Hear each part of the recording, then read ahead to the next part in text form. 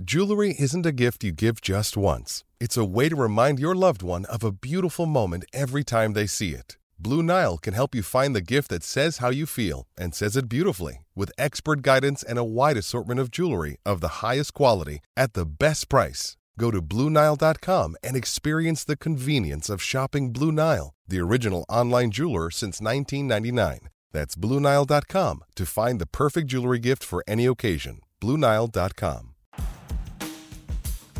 Hello and welcome to the Football Digest Daily. I'm your host Conor Bromley and I'm today joined by Tom Canton from the Arsenal Way and Alex Richards, who's one of our Mirror Sport journalists. Plenty to cover today, full Premier League programme coming up this weekend. Obviously we've had a big week of exciting European football as well. It's good to have crowds back in the Champions League, the Europa League and the Europa Conference League as well for the Tottenham fans listening. But I suppose the place to start with a Premier League preview, and because we've got an Arsenal journalist or Arsenal fan on here as well, we're going to start with Burnley against Arsenal. A relegation 6-pointer, is it? Or has that changed now after last week's win against Norwich City? I wonder how long it's going to be before that joke stops. It's a very different game. So obviously the game against Norwich was a much needed win last week, but we went into that game knowing we're going against a Norwich side that play out from the back. We pressed them exceptionally hard, won the ball in key areas and hit them for a lot of chances. Against Burnley, that's not going to happen. Burnley just don't play out from the back. They prefer to kick it long, and they've got, I keep on saying Charlie Austin instead of Ashley Barnes. I don't know what it is. It's an obsession about Charlie Austin I've got for some reason. Ashley Barnes and Chris Wood up top that are going to have a lot more fortune at winning aerial duels than Timu Pukki did at the Emirates. So I imagine that Arsenal will find it a lot more tricky to navigate this game. But again, another game that they must win if they want to turn things around and for that pressure to remain as off Arteta as it can be, really. And Alex, Sean Dyche just signed a new contract in the week as well. Obviously done an amazing job at Burnley, but they've started the season pretty slow. They actually played pretty well against Everton on Monday night, but came unstuck when Everton decided to move it up a gear. So what's your thoughts on them heading into this game? Do you think they'll be targeting this as a must-win fixture? I think they kind of have to, don't they? They've only taken 1 point from their first 4 games. As you mentioned there, great news that Sean Dyche has got a new contract. I think that's been something that's just rumbled on for far too long. But now it's good that is settled and he can focus on the on-field matters again. Everton Monday night was a very strange game. I thought for the first 55 minutes or so, they were very good. And I also thought for the last 20 minutes or so, they were very good. But there was a period of about 15 minutes where the game just got away from them. They conceded 3 goals in 6 minutes, which is most unlike them, where they were just defensively all over the shop. But on the whole, I didn't see a lot wrong with them. I thought they looked pretty solid for the most part defensively. You know what you're going to get with them in terms of midfield and creativity. It's going to be pretty direct. It's not going to be really much flair outside of Dwight McNeil. And the front two caused Everton problems and were a threat for most of the evening. Obviously, they took the lead. They looked all right. They completely lost their way for 6 minutes, conceded 3, and that was the game. I think perhaps they will look at this now as an Arsenal side that, despite that win last week, they can do a number on this weekend, to be quite honest, that they can get at, that they can go back to what Burnley do best, and that's play this high tempo, get the ball forwards, cause problems in their final third, and just be pretty solid defensively. So I think, if Sean Dyche is looking at this game, he's looking at it quite simply as one where they need to get 3 points and start their season. Yeah, and apologies there if you heard my dog having a little bark at the postman dropping off there. He obviously disagreed maybe with what you were saying there, Alex. Arsenal, though, how do you think they'll approach the game against Burnley? Because it's typically a tough place to go, and I hate throwing out the stereotypes of like the tough night at Stoke and all that sort of thing. But Turf Moor is a place that I think most teams know they're going to be in for a battle. And I think, watching Burnley last time they played there at home against Leeds, they were pretty unfortunate to not win that game just before the international break. How do you think Arsenal approach it? And do you think it'll be a high intensity game, a low scoring game? How do you see it playing out? It's really difficult to kind of predict because, as with Arsenal, you don't know which Arsenal are going to turn up. Is it going to be the Arsenal that we saw against Brentford in the opening day and then get schooled against Chelsea and Man City? Or is it going to be the side that came out the blocks exceptionally quickly against Norwich and were just unable to be clinical in those first 30 minutes to open the game up a bit more. It's tricky. What we've seen from Arteta is someone that likes to change a lot, tinker every game, make too many changes. And I think what we need to start seeing from him is consistency, not tweaking the lineup too much, making maybe one or two changes. The only change I can think of to make really from that game against Norwich is bringing Partey in if he is fully fit over Ainsley Maitland-Niles. And that's a big boost for Arsenal's midfield because it steps up the level an incredible amount. But in terms of how it's going to play out, you're going to be looking at Burnley, as I said earlier, they're going to be looking to play the ball up to the likes of Woods and Barnes and win in those areas. And Ben White's going to face an exceptionally tricky challenge, someone we know that aerially maybe isn't as impressive as some of the other defenders that you'll find in the league, but he's going to have a bit of a baptism of fire, I suppose, against Burnley in that game. Gabriel should help him, as should Tomiyasu too, but I think it's going to be cagey. I can't see it being high scoring. But what we've seen from the opening games from Burnley is if they do take the leads, which they have been doing, they aren't as secure at holding on to them, it seems. And Alex, what happens if Arsenal do fail to win this weekend? Because so much pressure on Mikel Arteta heading into that game against Norwich. They win that one, the pressure relieved a little bit, but a defeat against Burnley surely then just puts that all back on, and Arsenal are back in the crisis that we were all talking about, just a couple of weeks ago. Yeah, absolutely. It just ramps it up again, doesn't it? Where are we? 16th in the league table at this moment. Burnley would, of course, leap above them. You're looking at the potential that Leeds or Newcastle also jump above them. So if this does go wrong, if Arsenal are defeated this weekend, it's back into the relegation zone. And obviously that will then just bring more pressure. And we will be sitting here and on after the game and there will be more social media outcry. There will be more questions being asked of Arteta, of his tactics, of his players. It's just going to start all over again. And I don't think that's really something that's going to stop until they are able to put a run together. I'd be interested in Tom's thoughts on how they will line up here, because they're going to play against a Burnley team who will play the two big men up top. Does Arteta, with questions over his defence, as Tom's mentioned there, Ben White, outstanding player, but there are some questions over his aerial ability as a centre-back. Is this sort of game where Arsenal perhaps have to go with three centre-backs, perhaps? And also, what does he do? Emil Smith-Rowe, Martin Odegaard, Nicolas Pepe, Bukayo Saka. I don't think this is the sort of game where you can play them all. How do we see them lining up at both ends of the field? Pretty much, I think, is a big question. It's huge. And I think that, as I said a second ago, consistency is going to be the key thing for Arteta this season and trying to find out what his best 11 is. But you do need to take games by game and assess the opposition. And as you said, they're having two players up top like Woods and Barnes, having three centre-backs to support maybe the frailties of White in the air would benefit him. Holding, we believe is going to be out of this game, so that's one option that you don't necessarily have. You could move Tomiyasu from that right back role to that right centre back position. He won a lot of his aerial duels against Norwich and was impressive in that sense, so maybe that's something that you could try. But looking at what we've done this season, when I thought that we would match Chelsea's back three, we didn't. When I thought that we might not play, say, a Kolasinac against City, we did. It's really difficult to kind of know how we're going to approach and line up. I think that despite the benefits of playing a back three, I still think he will maintain that back four and want to keep those back four of Tomiyasu, White, Gabriel and Tierney as together and as playing as consistently together as possible to kind of build up a chemistry between them. Okay, we'll jump now and hope for your sake, Tom, that it is a positive result this weekend. And next time we get you on, we'll just be talking about how good things are at Arsenal. Manchester City, Southampton. The big talk in the week about Pep Guardiola asking for the fans to turn up, and me and Tom had a little bit of discussion about this before it started. Do you think that theme of Man City and having quote unquote no fans and the empty head and all that stuff, do you think that gets at the fans a lot, but do you think it also gets at the club and their image of being a big giant, comparable to Manchester United and Liverpool? Do you think it hurts their image when the manager also is calling out the fans, Alex? I don't know if it hurts the image. I think for quite some time there is going to remain this inferiority complex where they are concerned regardless of how many trophies they win, regardless of how successful they are on the field, they are the second team in Manchester. We can't get away from that, quite frankly.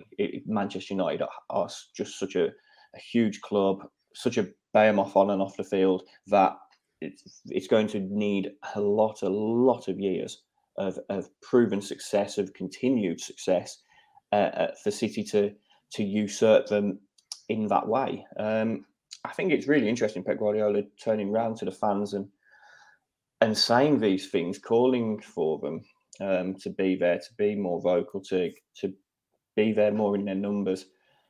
It's kind of taken away from, another week where they've blasted away opposition in the Champions League, where it was just a freak game that they're still conceding 3 goals and thrashing RB Leipzig. Guardiola obviously getting into it with Riyad Mahrez and with Jack Grealish on the field at the same time, really ramming home that he wasn't happy with some of their defensive contributions. It seems like, to be cynical, it's something he's come out with and said because he's not happy with his team at the moment. Just wants to take the focus away from them a little bit, and that's exactly what he's done. This is the sort of game where I think we kind of take it for granted that City will win.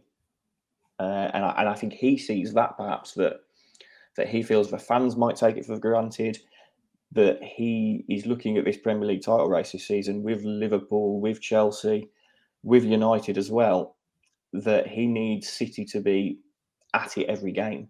And what we saw in midweek was, okay, attack-wise, absolutely they are. But defensively, there are a few issues creeping in. And I think he's kind of diverted attention towards, right, we need to be absolutely at our best. And that's the entire club. I need the fans behind the team completely. I don't need you coming with expectations that we're going to win. I need you coming and being so vocal and giving your backing to this team. And I need the team to be far better, because at the end of the day, if we're sitting here in May and Manchester City haven't won the Premier League title, well, it's a disappointing season for them.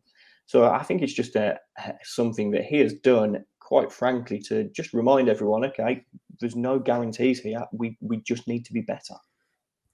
Do you think, Tom, that Man City are in top gear? Certainly going forward, we saw them, dismantle Arsenal just a few weeks ago at the Etihad, and they've scored so many goals in recent weeks.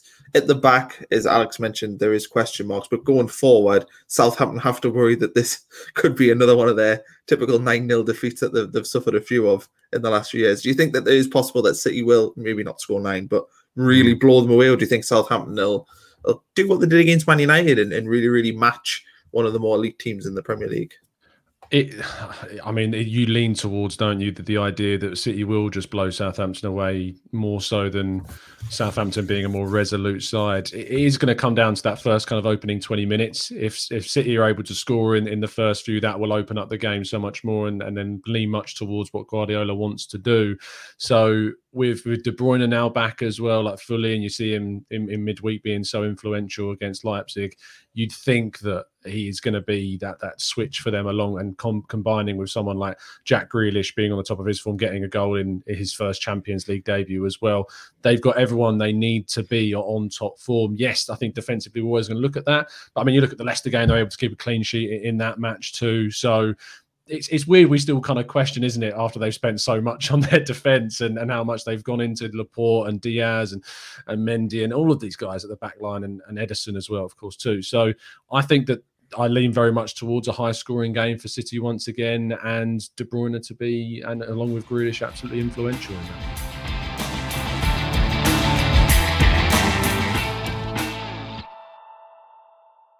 And one of the other title contenders, Liverpool host Crystal Palace. Palace will be bouncing after their win last week against Spurs. Absolutely hammered Spurs. I was. Yeah. But we've seen Palace in the past have got good results against some of the bigger sides in the Premier League, though it's a very different team, obviously, with a different manager. What threat, Alex, do you think they can cause Liverpool? Do you think Wilfred Zaha, who I think started the season maybe a bit slower compared to normal, do you think he can cause them an issue? And also Liverpool, likely to put Virgil van Dijk in, you presume, after he was rested midweek. Do you think this is a good game for him to continue to sort of come back to 100% in what he was before his injury last season? Yeah, absolutely. There is no doubt that he will be back in that starting lineup this weekend. We saw again just how influential and how important he is to this Liverpool side, because frankly, in midweek, they were coasting against AC Milan. They were 1-up. They'd missed a penalty. They were creating chances galore. It looked like it was going to be a rout. And then they just lost concentration. They got pulled apart a little bit for a couple of minutes and conceded twice. And suddenly it was a much more difficult evening than it had appeared it was going to be. I think Jurgen Klopp, absolutely right not to blame him midweek. He knows that he needs to still be careful with Virgil van Dijk. I'm sure Virgil van Dijk wanted to play. I'm sure he wanted to be in that starting lineup, and I'm sure he wants to be in it each week. But it's not worth it for Liverpool to really push him too far at this moment. They need to be tailoring things and ensuring that they get the entire season out of him. So I think it was smart to do that, but no doubts he will be back this weekend, and no doubts they'll be defensively stronger because of it, because he just makes the entire team better. Saying that, Crystal Palace, as you mentioned there, brilliant win against Spurs last week. And I've got to say, I've been quietly impressed with their start to the season.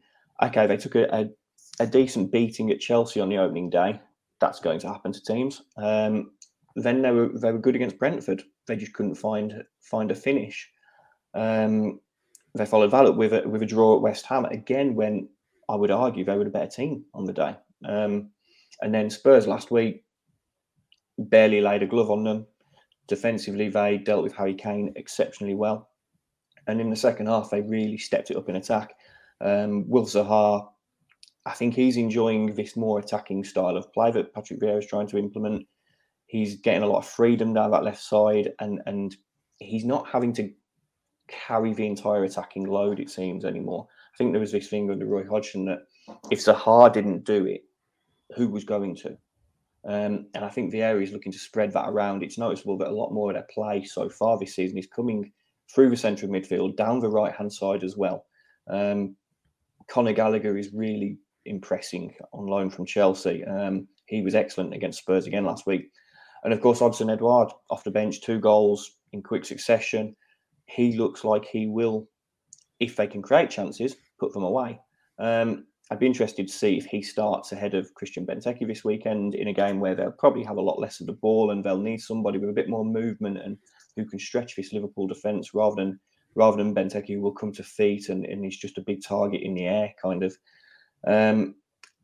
They can cause Liverpool problems on the counter-attack. They've got speed in that team. They've got runners, as I mentioned there. Gallagher, who's making some great forward runs at the moment. James McArthur's a very underrated player who does that as well. And obviously the threat and the trickery of Zaha. But you look at Liverpool and you look at where Jurgen Klopp's team are at the moment, and they're very much another team who, for me, they're in what Americans just term win now mode. They've just got to go out and keep winning. They've got players of such experience now, of such quality. And they know they're in the middle of a title battle. They know that these are the sort of games that they really just can't afford to drop points in. And so it will be a very interesting game, because I think it's one of those where the first goal really will be crucial again, because if Liverpool get it, you kind of then are expecting them to just go on and just storm to a comfortable victory, despite what happened in midweek. If Palace get it, it really sets the cat amongst the pigeons, and we see, okay, what are Palace made of in terms of holding on to a lead against such a tough opposition away from home, and what do Liverpool look like when they're made to chase the game against good opposition.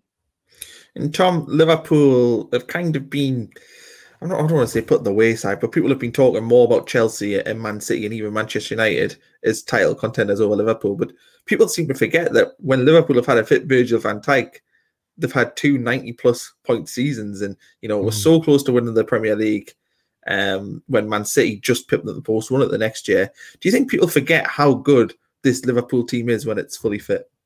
Absolutely. I mean, for me, Liverpool still have the best, when everyone's fit, starting 11 in the Premier League, and that front three of Firmino and Mane and Salah is just still such a threatening kind of emphasis of their team. And when you add Jota on top form to that too, and you can put him in instead of Firmino, it makes it even more dynamic. And how they switch between and how fluid that forward line is makes opposition teams just frightened of it. And I think that Liverpool will, for me, I'd be more inclined if Van Dijk can stay fit to put them ahead of Manchester United as title contenders. I mean, I think it was Gary Neville who argued that the Premier League has the 4 best teams in Europe. I do disagree slightly. I wouldn't put United in it. I'd put Bayern Munich in that top 4 over them personally. And I think maybe the results in midweek are a bit of an evidence as to why that is too.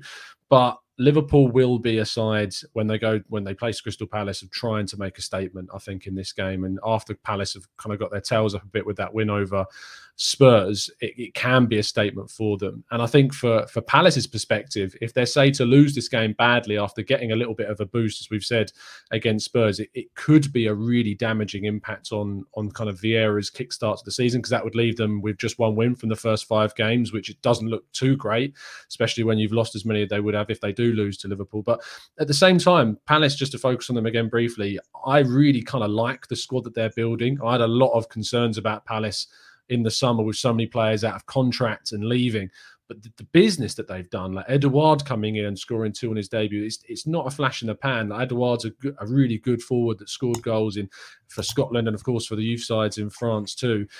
Gay coming in. You've already got Eberechi Eze there, who's not currently injured. When he comes back to play with someone else really young, like a Michael Elise they signed from Reading, you suddenly get a picture of this young side that's brimming with potential and quality. And although Vieira is a really kind of inexperienced coach, he will hopefully have the ability to really gel those young kids together. And Gallagher, as Alex mentioned too, so much quality there that they can really build towards what they would hope to be maybe a top half finish this season.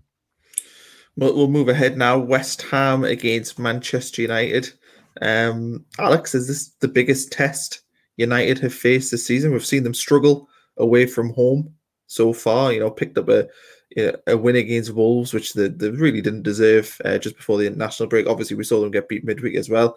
It feels like this game kind of has West Ham win written all over it to me, but do you think that's just maybe me being a bit cynical? How do you see this game playing out? I think that's you being optimistic, mate. I think this is one where Manchester United will be very thankful to the Premier League schedule gods.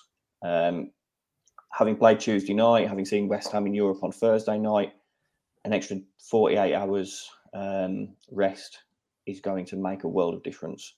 And I would be stunned if they don't win, which, West Ham are a very good team. And David Moyes has really done a fine job there. But with Michail Antonio suspended, with that 48 hours rest, as I've mentioned, I see United really bouncing back from their defeat in midweek. I think Ole Gunnar Solskjaer will put out his strongest side. That'll mean Rafael Varane straight back in. It'll mean Mason Greenwood, who didn't play in midweek, he'll be straight back in.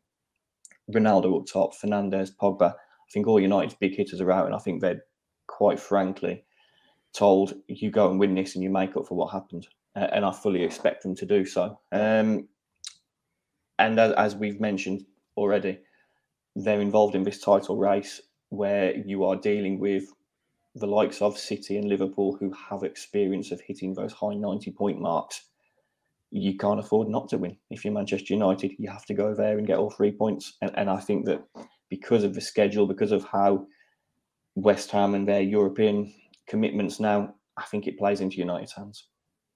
Tom, do you agree with Alex? Yeah, sorry, Connor. I think you're being a little bit optimistic as well. I don't blame you, though, to be honest. Like, when you think about West Ham and what they are achieving under David Moyes, it is impressive. And they, as I've just spoken about, Palace and the team they're building, West Ham are kind of that next stage on with their development of their side and are building something really impressive. But yeah, United's team is just, when you look at all the players they've got available now to Solskjaer, Ronaldo is 3 goals in 2. You can't bet against him. really. I mean, if you're a fantasy player, if you've not got him in your team, I'd question what you're doing right now. But it's a simple case of they've got so many goals. If Sancho does kind of finally click for them too, that's another boost for them, who's kind of struggled in those opening weeks since signing from Dortmund. And with Pogba looking ever more likely, probably with his future remaining in Manchester as well, that kind of integration of him as a fully committed member of that side is only going to be a big boost to the midfield and their ability to create going forwards and be solid going backwards as well. So I think I'd only lean towards a United win and a comfortable one at that as well. I think had neither side played in midweek and they both had the same amount of time, I think we'd be seeing a much tougher game. Because I think West Ham are a very good team, and I think with their home backing now, they'd give United a real go. But I just think that's going to be so important. And obviously Antonio being out suspended, West Ham don't have a backup striker, which just, Who is going to go up top? Do you know? If I had to put money on it, I would think he might lean to Yarmolenko. Interesting. Purely for a size aspect. The mention has also been that perhaps he doesn't go with anyone. Perhaps they brought Alex Kral to play in midfield. Perhaps you add him into your midfield with Soucek and Rice, and then you just let Fornals, Jared Bowen and Benrahma be a front three, and you don't really have anyone up there.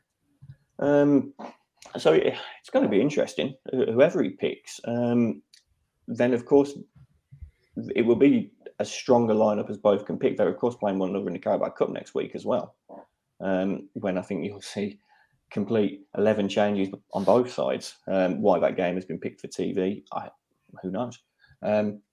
So be interesting to see what West Ham do. I just feel kind of bad for them that they haven't got the same amount of time in between, but that's just what happens when you get into Europe, I suppose. Yeah, I think my sort of thought on it was just watching United away from home in the Premier League, well, and in Europe as well. I just think they were terrible against Southampton, they were terrible against Wolves, terrible midweek. I don't know why. If they play at that performance level against West Ham, even with West Ham not having a striker, they will struggle to win that game. I think it's one of those things with United that everybody came out the transfer window so buoyed by what they'd done, bringing in Sancho, bringing in Varane, and then getting Ronaldo. That really took them over the top. And that Ronaldo deal has taken them from a team where Ole Gunnar Solskjaer, can we see more improvement, to you've got to win something now. There's no ifs, buts, or maybes. You've got to get some silverware on the board. You can't be sitting here finishing second at the end of the season, having been beaten in a cup semi-final, and say, oh, we've made progress. You've spent huge money. You've got to go and win something. But as we're talking about, so difficult that Southampton game proved to be. They got away with one at Wolves. They've been beaten by young boys. There are still issues there because the side just doesn't really have that balance that their rivals do. I think of the top four, they are the least well-balanced squad because there are still big questions over the midfield makeup and who exactly is best to play in attack with Ronaldo. Yeah, I'll be sneaking into your DMs if West Ham do win on Sunday. Yeah. I told you. We'll jump now to Spurs against Chelsea. And Tom, you're the guy to talk to about Spurs. So do you think they can do to Chelsea what they did to Man City at the start of the season? The quality that Spurs have got and the fact that they kept Kane, they can, unfortunately, from my perspective, beat anyone on their day, is as the saying goes. And they showed that against Manchester City. The issue for them is similar to how we just spoke about the effect on West Ham in midweek is how Spurs will be affected by this midweek game against Rennes, and losing Bergwijn and Lucas Moura. Possibly, we don't know about the kind of status of those two going into this game or how long, if they are going to be out, is a big blow, whilst Heung-min Son is still, what we're led to believe, is still out too. That leaves Kane and Ali being those two key factors for them in that forward line. Gilles, who I imagine is fit too, is going to be probably coming in to step up, and it's going to be a massive game against Chelsea to come in and step up on that side of things too. So from Chelsea's perspective, they are the overriding favourites for this, and Lukaku scoring again in the Champions League. And again, we just talked about Man United having 40 hours extra rest. Chelsea are going to have extra rest as well. So all of the kind of the tips that you've got there lean towards this Chelsea team. And Tuchel's got a selection problem, which is great for him. You've got Ziyech, who he didn't really like too much last season, coming forward and being more influential, leaving out Mason Mount as well at times, because he doesn't have to play Mason Mount in every single game, with Havertz there, and as we talked about, players like Ziyech. So who he goes for, and if Werner gets an opportunity to play alongside Lukaku, that is a dynamic. If I come from like a neutral perspective, I want to see Werner playing with Lukaku. I loved seeing Lukaku play alongside Lautaro Martinez at Inter Milan. I feel like those two could form a similar kind of partnership where Lukaku is able to hold the ball up and feed the ball through to an on-running Werner. And I'm not sure why maybe they've not chosen to done that as much as they could have done already this season. But Chelsea are absolute favourites and should be coming to expect all 3 points. Any disagreements there, Alex? Do you see Spurs able to sneak something from that, or do you think it should be pretty as comfortable as it can be for Chelsea? I wouldn't like to write Spurs off, given what we saw on the opening day against Man City, and that they until last week had won all their games, but they've not really been impressive, I don't think. And I think this Chelsea team, what we know about them is they get results. They know how to get the job done. It doesn't have to be pretty, as we saw in midweek against Zenit. But I think the best 45 minutes we've seen from Chelsea so far this season were probably the opening half at Anfield, before obviously Reece James's handball and going down to 10 men, and they were excellent. And I think if they're anything like that, I would expect a similar starting lineup with Mount and Havertz playing off Lukaku and them going that way. If they're anything like that, I think they'll be too good for Spurs, quite frankly. What Spurs really need, and whether he will be fit and able to play, is Heung-min Son. His pace, his movement off the ball, he's crucial in their games against big teams. And without him, I think they're really struggling, because they have a lot of players who like to come to the ball, who don't really want to stretch sides going the other way. And I think that will play into Chelsea's hands. So I think if you're looking at it right now, you have to say Thomas Tuchel, his side, they know what they need to do. They are just so well drilled, so hard to beat. I would be, as Tom says, I'd be leaning their way.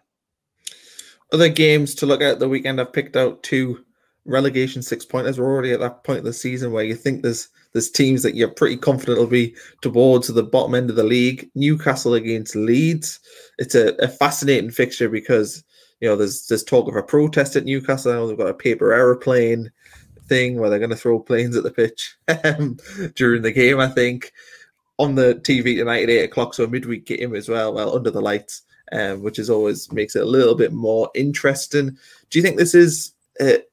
you can't put into words how big of a game this is, Tom, because Leeds have started so poorly. Newcastle have started so poorly. Newcastle lose, you'd think, oh God, well, they don't like the manager. The manager's calling out the players already. There was reports yesterday of training ground bust-ups. There's so much happening there. And if you lose at home to Leeds, you think, oh God, maybe the time's kind of running out and they're going to really struggle this season. And as for Leeds, you just worry that the Bielsa effects, wearing off, and they're not going to be the team that we all enjoyed watching last season. It's so, the Leeds factor, as you say, and the Bielsa factor is so interesting because I know that he's clearly a very good coach. I know that he has some amazing ideas about how to set a team up and to get them playing some amazing football. But then you see some of the scorelines when they just fall apart and you think that's not sustainable in the long term, really. Like, you can't just go into every game looking to outscore the opponent. Somewhere there's got to be consistency, surely, to keep you in a job. But maybe the fact that Bielsa's taken them that next step and got them to the Premier League and got them, to a mid-table finish last season and is enough for Leeds fans to be happy for now. But I think if they do end up losing a significant number of games a season by big scorelines, that kind of magic around a manager can wear off very, very quickly. So in regards to this game, as you say, against Newcastle, it's massive. It's a season definer already so early on in the campaign. Whoever wins this game, it could be a turning point for their season, and they go on a run of games and turn their season around. For the other, the complete opposite happens. And if it's a draw, arguably that's the worst result for both of them, because then you're not building on anything really with a draw in this game. You might argue, say, at least we didn't lose, but 1 point for these two teams in this type of game is not enough to make any kind of difference in the early part of the campaign. For Newcastle, Joe Willock's fitness is being assessed ahead of this game. That would be big for them. Obviously, as a big fan of Joe Willock from his time at Arsenal, wasn't really able to have the same impact as he was in those last 6 months on loan at Newcastle, but they need him playing like he was. It's not sustainable to expect someone to score as many goals at that age as he did last season throughout his time at a club, but you can expect him to chip in with a goal here and there and be a kind of a deciding factor in the box in the last few minutes of games, if off the bench or from the start. So that'll be key. Alan Saint-Maximin is always going to be someone that Newcastle players are going to look to for inspiration and for a bit of magic. And if he can turn things around, then that's what you're going to need to make that key difference. But the fitness problems, the issues behind the scenes at Newcastle always make me never favour them, to be honest, in a game, because there's just so many unknown and really undecisive variables with Newcastle. And Alex, do you think, looking at that game, Leeds were so poor last weekend against Liverpool, and I thought they were disappointing. You thought that with a full Elland Road, and they were finally playing one of the huge teams at home, that they would have really, really put on a good show, but they were second best pretty much from the start of that game. Do you think they can go to Newcastle and play with the freedom and confidence to really A, put the crowd on the back of Newcastle players straight away, and B, ultimately come out with a win? Yeah, certainly. I think looking at Leeds, they don't mind giving a punch to take a punch. Unfortunately for them, when they come up against the big boys, they're just going to take far more punches than they're capable of giving. And that's what we've seen last week against Liverpool. But I don't think they ever get disheartened by it. And I think that's kind of the beauty of Bielsa. He is untouchable there after what he's achieved at Elland Road. But even when they are battered by one of the big boys, they keep going and he gets them back on track quickly. And I think this is a sort of game that they will be looking at and thinking, right, we're going to a team who there are all sorts of reports coming out about Newcastle, and it just doesn't seem a happy place. I mean, it hasn't been a happy place for supporters for quite some time, but it doesn't seem a happy place on the training ground anymore or for players on the field. So I think Leeds will be going here and okay, you've conceded 11 goals in the first 4 games, so this is going to sound very strange, but I think they'll go full of confidence that they can go and cause Newcastle all kinds of problems, that they can come back with 3 points. They're boom or bust, aren't they? They're either going to go there and win 3-0, they're going to come home and having lost 3-0. There's no in-between ground with Leeds United, really. And I think for Newcastle, Callum Wilson being injured, they're just an infinitely worse team when he's not available, sadly for them. So I'd be looking at this and I'd be thinking that Leeds go and they bounce back here. I think we have to take some of their results so far. Burnley away got a draw, was tough. Everton at home, tough. Got thrashed by Man United and Liverpool, but that's just coming up against 2 sides who are much better than them, and they tried to give it a go and they just weren't quite good enough on either of those days. I think Leeds United will be okay this season. I can't say the same for Newcastle. I hope you're right. From a Sunderland fan perspective, I hope you're right. Last game to touch on, Norwich against Watford, 2 newly promoted sides. Norwich, terrible start of the season, although admittedly the fixture gods were very much against them when they handed out their fixtures for the season, because they've just had a horrible time of it. Watford, good start of the season, won on the opening day against Aston Villa, but have been pretty poor since. Tom, do you think that this game again, the kind of the winner from this, I mean, if Norwich got beaten this one, you'd probably think already that you may as well just count them as relegated. Watford, you think if they get beat, they've got a trigger-happy chairman who might fancy a change. We've seen them do it a million times before. Who's to say that this weekend couldn't be the final nail in their coffin if they were to get beat? Yeah, there's a lot of parallels, I think, between what I was saying about the Newcastle Leeds game. Is whoever wins this could be a turning point for their season, to be honest, and the other will be really kind of put down to the doldrums of the Premier League and wondering how they're going to climb out of that hole. Watford are really intriguing, I think, as a side. Like, you look at some of the players they've got, finally able to use the likes of Cucho, who's had some really interesting times in Spain, scoring a fair amount of goals.